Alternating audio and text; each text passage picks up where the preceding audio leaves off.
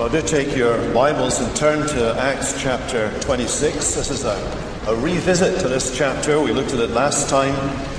And last time we looked at the speech as a whole, its impact on those who were present. We looked at some of the company that was there, King Agrippa and his sister, who were part of the audience, Festus, who was the governor, and so on. We looked at the speech as a whole. But I want this evening to revisit the speech and to look at a section that I deliberately omitted last time. And those of you who were here and didn't notice that I'd omitted a section, shame on you. Report to me afterwards and I'll give you some work to do as punishment, exercise. So we're coming back to that this evening, and I hope as we go on you'll pick up what it is that we're looking at. So Jesus, when he was looking into the future, Luke's already recorded this in his first volume, what we call Luke chapter 21. As he's looking into the future, he said something to his disciples that was both sobering and encouraging. Let me read to you what he said. They, referring to authorities, they will lay their hands on you and persecute you, delivering you up to synagogues and prisons. And you will be brought before kings and governors for my name's sake. This will be a time for you to bear testimony or to bear witness.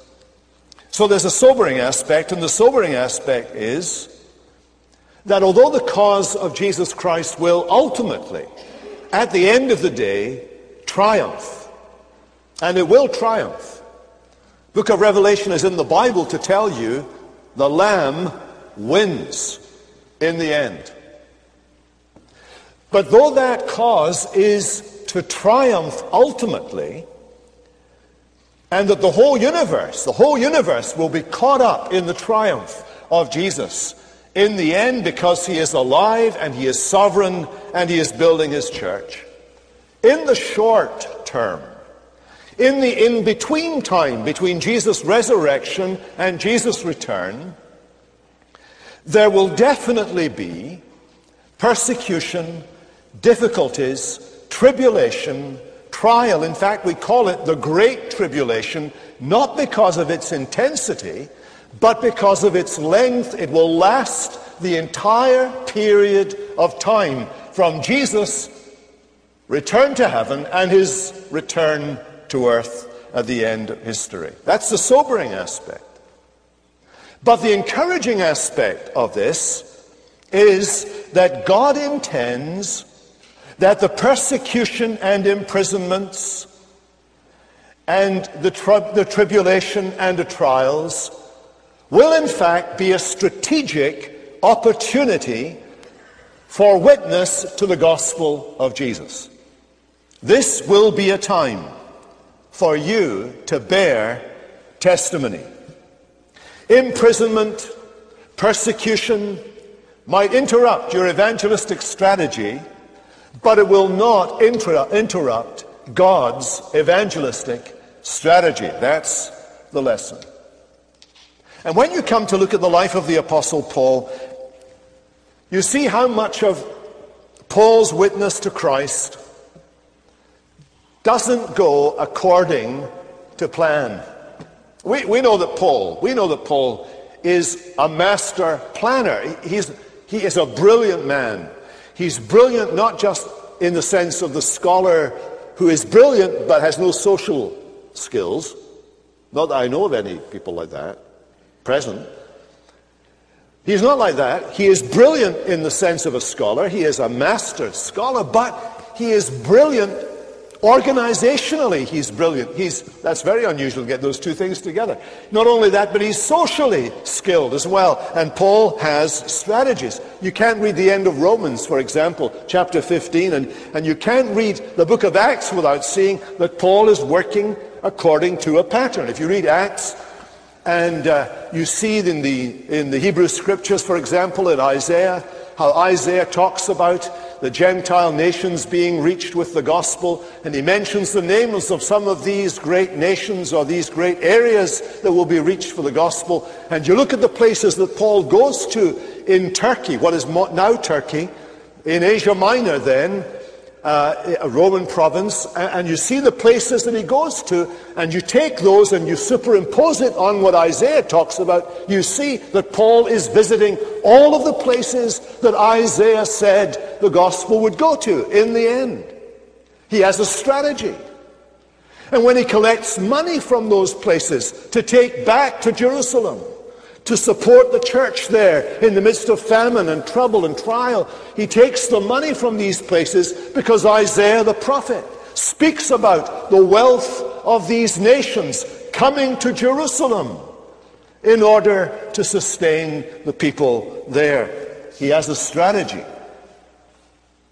And God sometimes breaks into his strategy. Jesus said, they will deliver you up to prisons, you take you before governors and kings, and that will be a time for witness. In other words, even when you haven't planned for it, God is going to use it as an opportunity to witness to his name, even when you haven't planned. So, for example, our text today is from Paul's testimony to King Agrippa II in Acts chapter 26. How did it happen that this obscure Jewish Christian missionary has an audience with the king of Palestine? How does that happen? It wasn't Paul's plan. For 2 years, by the time we read this, for 2 years he has been in prison on false charges in Caesarea. 2 years. You don't plan when you're doing your life strategy as the route you want to take, you don't plan for 2 years in jail. And Paul hadn't planned for that either. But listen to this. During those 2 years in jail, Paul has been able to give his testimony, not his personal testimony. He's been able to talk about the work of Jesus to the Jewish Sanhedrin, the highest court in Judaism, just like Jesus said he would. During those 2 years, there have been plots against his life. He was arrested. He was then put in protective custody because the Jews wanted to kill him. And he was moved to Caesarea, to the coast, where the governor had his palace, and he was kept there. And there he had the opportunity to speak to Felix, who was a Roman governor. What was it Jesus said? He'll take you before governors. So he's taken before the Sanhedrin. He speaks to Felix, the governor of the Roman governor in Caesarea. After 2 years in prison, he's brought before the Roman governor Festus, who is Felix's replacement, and he is able to speak to him. And now Festus has set it up that he is able to speak now to King Agrippa II, one of the Herods. And he's able to stand and give testimony to him. So the sole Jewish Sanhedrin, 3 of the highest political officials in Palestine, Felix, Festus, and Agrippa, all hear the gospel. Why? Because Paul has been arrested and imprisoned on false charges. And we know even more than Acts tells us. We know that while he was in prison there in Caesarea, he's busy writing letters. They're the letters we read in our New Testament, like Philippians and so on. These letters were written at that time. In other words, God had gospel purposes for the setbacks in Paul's life. Now I wonder if you're sitting here today and you think, as you look at your life, that you've had some kind of setback. You've had a 2-year setback in your life, a detour that you hadn't planned in your life, some big shift or change that didn't fit into the plan that you had in your head for your life. I wonder if that's happened to you. It's happened to me. In fact, in some ways, I have to say, in some ways, I think that my detour lasted nearly 30 years. Honestly, I crossed the Atlantic when I was just a bright young thing, about 25, and thought this was it. I was going to the pond. And we went to Canada and we stayed there, and I kind of hoped that I'd be able to progress and Paul Jones, I hope you're not listening, from Canada to the United States. But then I guess it's okay because he did the same. That was my plan in my head. I don't think I ever told it to my wife, but that was my plan in my head. And then instead of moving south here, staying here, we went back to Britain. And there were times back there I thought, where is this little plan I had in my head? I always thought that the Lord was kind of opening this up for me. This was his purpose for me. And it never came to pass. And I was nearly in my grave. Oh, well, that's exaggerating a little bit. Before I got back here again. But so the detours can take. But while I was in that detour, you see, God opened up a university mission opportunity for me so that I was able to visit most of the universities in the United Kingdom and in Europe to have an evangelistic ministry there. That I wouldn't have had probably if I'd stayed in Canada. So God used that detour. And perhaps you feel as if you are in the midst. By the way, when you're in the detour, you don't feel, you just feel miserable. You feel as if you've lost your way. You don't have, I can talk about this now that I'm here in this place. But it took a long while to get from there to here. And when you're in it, you don't see what's going on. And what I'm saying to you is, when the Lord says to his disciples, prison, persecution, detour, but that will be your time for testimony. Realize in the detour there is a purpose. It is a gospel purpose. Whatever it is, wherever it is you find yourself right now, it is God's intention to use you. Well, let's come back to Paul's speech to Agrippa. We looked at that in greater detail last time, so I just want to focus in on the bit that I missed this time. Jesus appears to Saul as he was on the road to Damascus. And what the apostle now is saying, now as Paul is saying to King Agrippa, is a number of things, quite straightforward. First of all, Christ the King revealed himself to the apostle. Christ the King. There was a revelation. There was this blinding light, brighter than the sun in its strength. What light is greater than the sun in its strength? I've kind of got light in my head here because I'm miserable in the darkness of up this place here. And long for the day somebody will get the message that I want backlighting here, which is what you do in this kind of space. That's me done my advert. That needs to get done, and it needs to be done soon. That's back to the point. What light is, because I can't see, and you can't see, and the people on the webcast can't see, and it's time we could see. And it would make you feel a bit brighter in the dullness of these evening services. It would brighten you all up, and you'd be happier looking, and you'd be able to see that there is actually people out there. Okay. So, what brightness is brighter than the sun in its strength? Answer, the glory of God is brighter than the sun in its strength. And Paul saw the glory of God. God appeared to him. And there's more. First words of Jesus were, verse 16, get up on your feet, stand up on your feet. That was exactly the same command that God gave to Ezekiel, the prophet in the Old Testament, when Ezekiel saw the brightness of the glory of God, and he fell face down when he saw the glory of God. God said to Ezekiel, I'm going to quote here what God said to Ezekiel, Son of man, stand up on your feet. I am sending you to the Israelites. God said to Paul, Jesus said to Paul, I am sending you to the Gentiles. God said to Ezekiel, I am sending you to the Israelites. You must speak my words to them.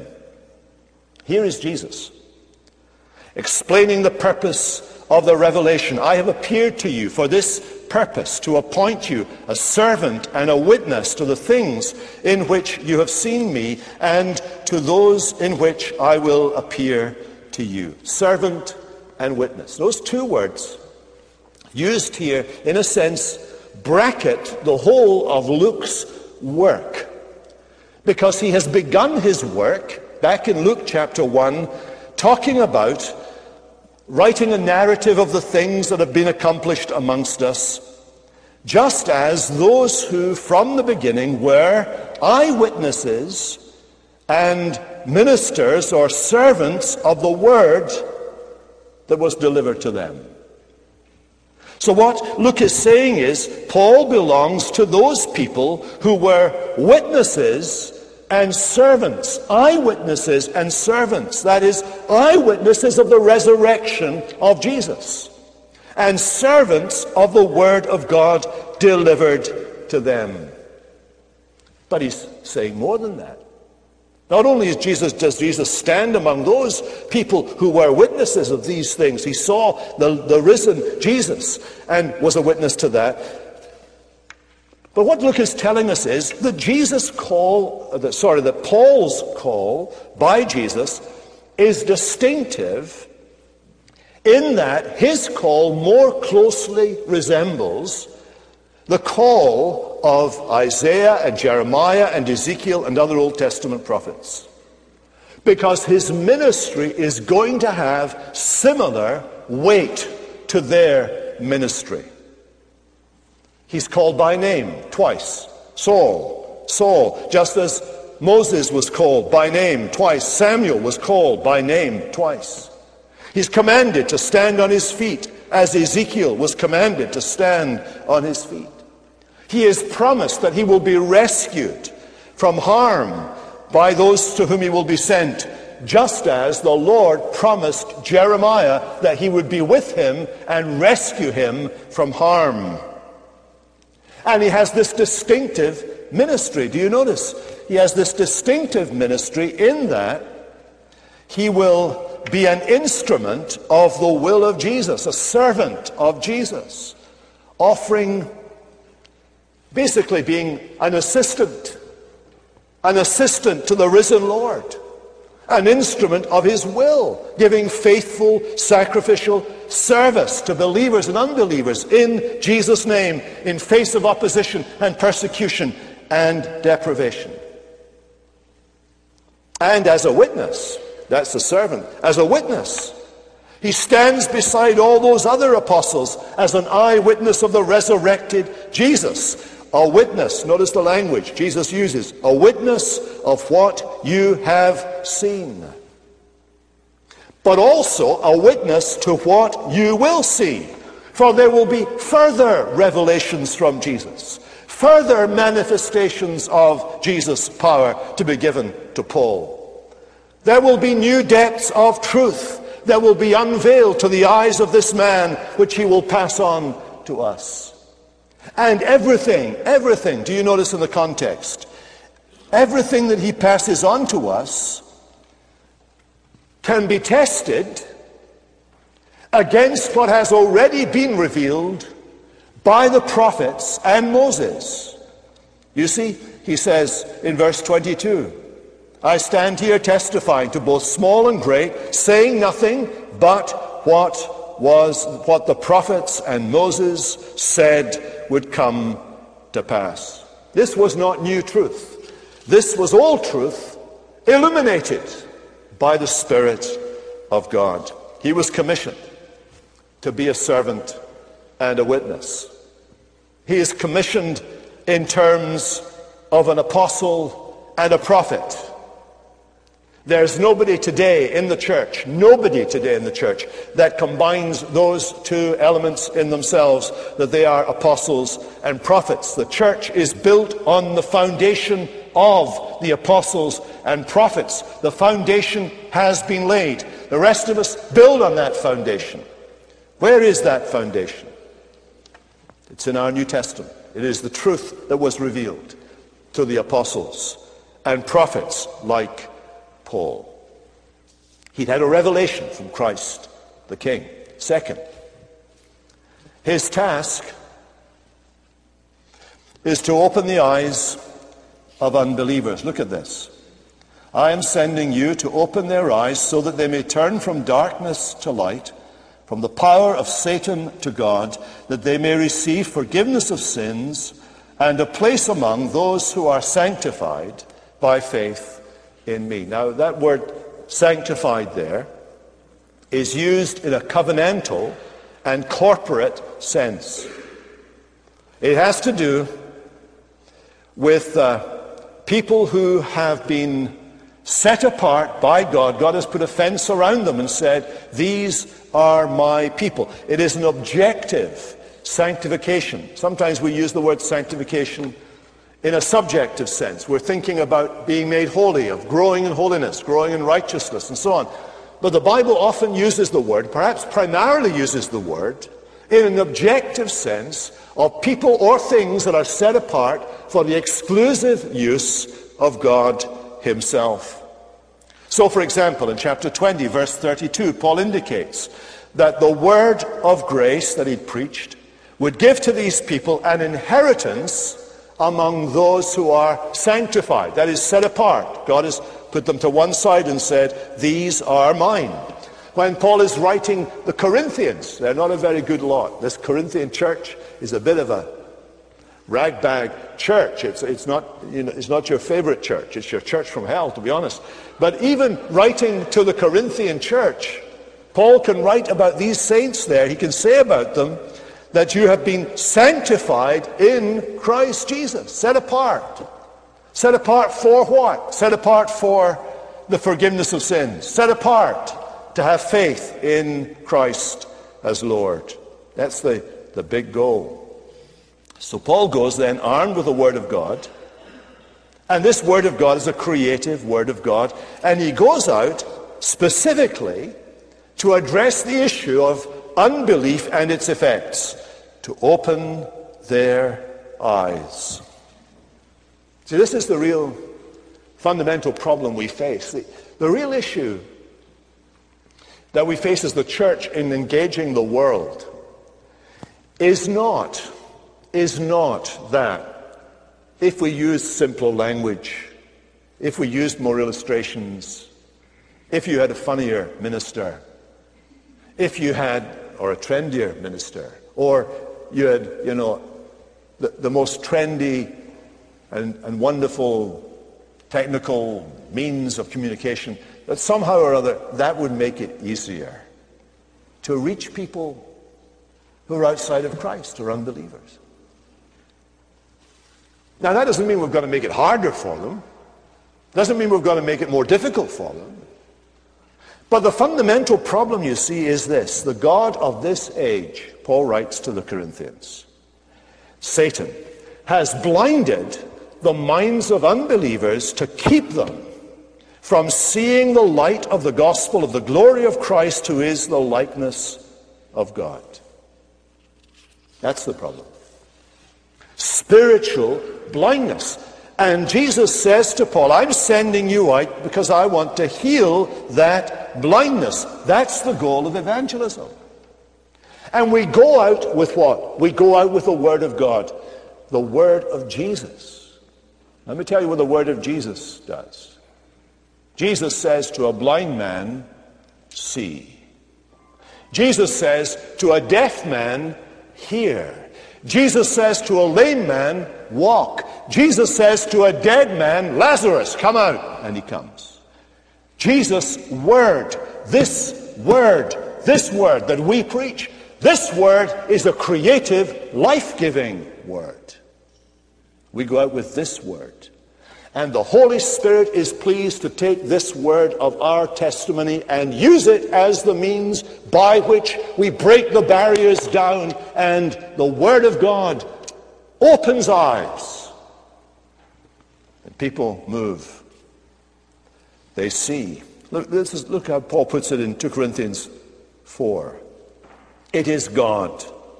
God who said, let light shine out of darkness, who has shone in our hearts to give us the light of the knowledge of the glory of God in the face of Jesus Christ. God said, let there be light. And let me tell you this, we go out with the Word of God.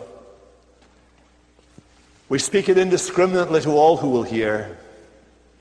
And God in His mercy attends our frail, human, fragile witness whenever we have the opportunity. Our witness as a congregation of God's people week by week.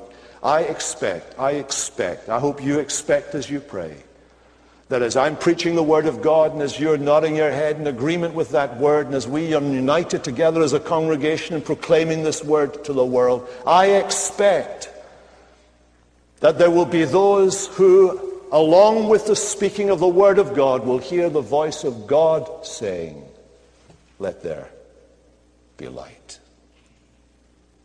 Let there be light." That's what we pray for. That's what we pray for. Paul says that Jesus had told him, "I send you out to open their eyes." He couldn't open them himself, you see, but he's a vehicle, an instrument that God uses. Why do their eyes need open? Well, so that they, this is the third thing, so that they would turn. Unbelievers turn from darkness to light and from the power of Satan to God. Light, do you notice? Light, which has been my subject earlier. My little side dissertation there, just to kind of keep you awake. Light is important in Paul's testimony. The illumination of Paul on that Damascus road when he saw this blinding light from heaven. That was important not just because it actually happened. There were other people there, they saw it. Everybody saw it. That was an objective revelation of God. It wasn't just a psychological experience in Paul. It wasn't just a moment of illumination. You know, people talk about having a moment of illumination. Penny drops, suddenly they see something they didn't see before. That wasn't what it was. This was an objective reality. The light shone, everybody saw it, they were terrified. It was objectively true. But that light that was objectively true was also a powerful, powerful symbol of this new calling of Paul. The Lord, who in Isaiah said he would open blind eyes and bring people from darkness to light. This God, who'd said that in Isaiah 42 and in 49, was going to spread the light of salvation through Paul, because he spoke of and he spoke for one other, another, Christ, who rose from the dead to proclaim light both to the people of Israel and to the Gentiles. Paul's gospel, he tells us, is comprehensive in its benefits. It releases us from spiritual ignorance. But it also frees us from the oppressive tyranny of our greatest enemy, Satan. And Satan's great hold on us, Satan's great power over us, is the power of our sin. You see, just think of a moment. What do we mean when we talk about the devil? What kind of creature is he? Well, the Bible introduces him right at the very beginning of the Bible story. Without giving us a lot of details about him, he walks onto the stage as a serpent. And what does the serpent do? He is a deceiver right from the very beginning. What happens to Eve? She is deceived. Adam, he sins. He knows what he's doing. He sins in rebellion against God. But Eve is deceived. The devil deceives her, lies to her, and she buys his lie. Every false doctrine, all false teaching, every false prophet, every religion, other than that revealed by God in Christ in Scripture, is a lie. Every philosophy, every speculation, everything that turns the attention of men and women away from the things of God is a lie. It is the work of Satan, who deceives, who blinds the minds of unbelievers. It's a reality. He's a liar and a deceiver. He is an accuser, the Bible says. He accuses us of God. He points out to God every time you fall, every time you sin, every time you think something you shouldn't think, every time your attitude is wrong. He's there. He's jumping down on that. He wants to point that out to God. He wants to accuse you before God. Day and night he accuses you, accuses you, accuses you. because he hates you. The power of Satan. Not only that, but he accuses you to other people about things you didn't really do, but look as if you might have done. He spreads lies about you, or he encourages other people to think badly of you. And for those of us who are sensitive, he accuses you to you.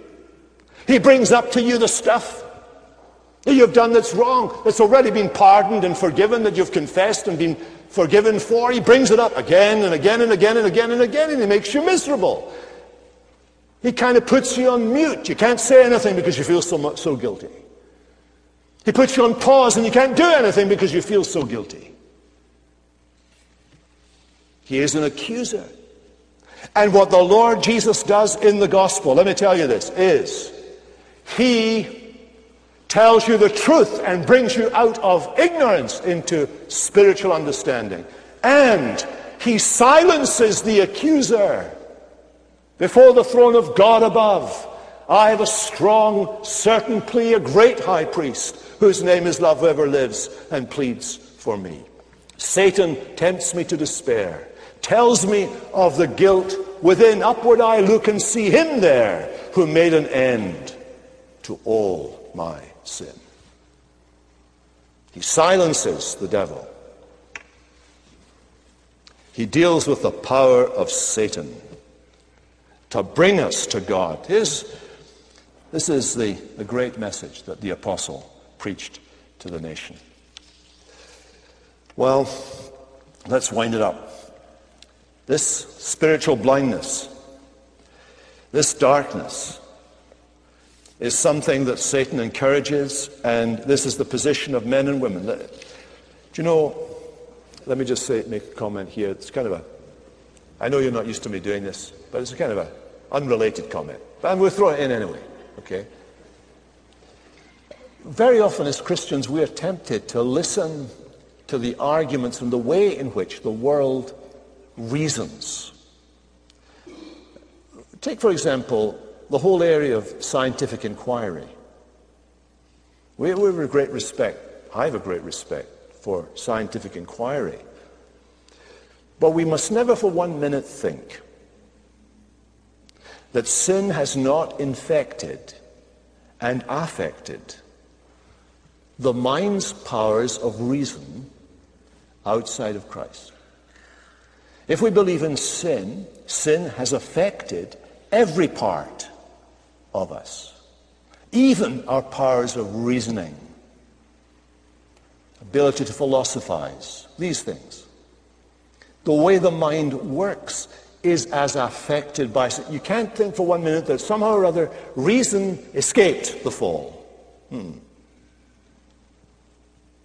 So we've got to be careful that we guide our lives not by our own reason, within limits, of course. God has given us reason, and so long as our reason is submitted to the revelation of God, the revelation that God gives comes first, and our reason is informed by revelation, and then in prayerful submission to God, applied to all the areas of life in which we're engaged.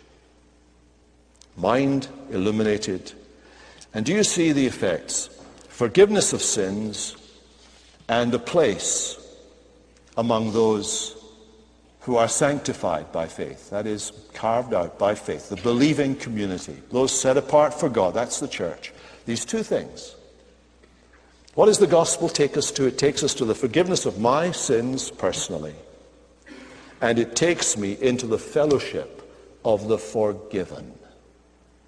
The fellowship of those who've been set apart by God and who believe. Set apart, sanctified by faith in me. In other words, the gospel always gets you into church. Always gets you into church. That's the effect of it. Puts you among the people of God. You can't go it alone. You can't do it in your own steam. You have to be part of the body of Christ. So what Paul is saying to this king, I want you to see, is he's actually giving a whole word of testimony about what the gospel is all about. And he's doing it as he's done it to the Sanhedrin, as he's done it to Felix, as he's done it to Festus. Now he's saying it to King Agrippa. His 2 years in prison have not been wasted time. He has been given amazing opportunities, and he's taken them, he's snatched them. And here he is summarizing this great gospel, what Christ aims to do through you and me when we testify to the truth. And in our day, the church in America, has been given this great task of testifying to the truth to an increasingly secularized and anti-Christian society. Speaking for Jesus. That's our job.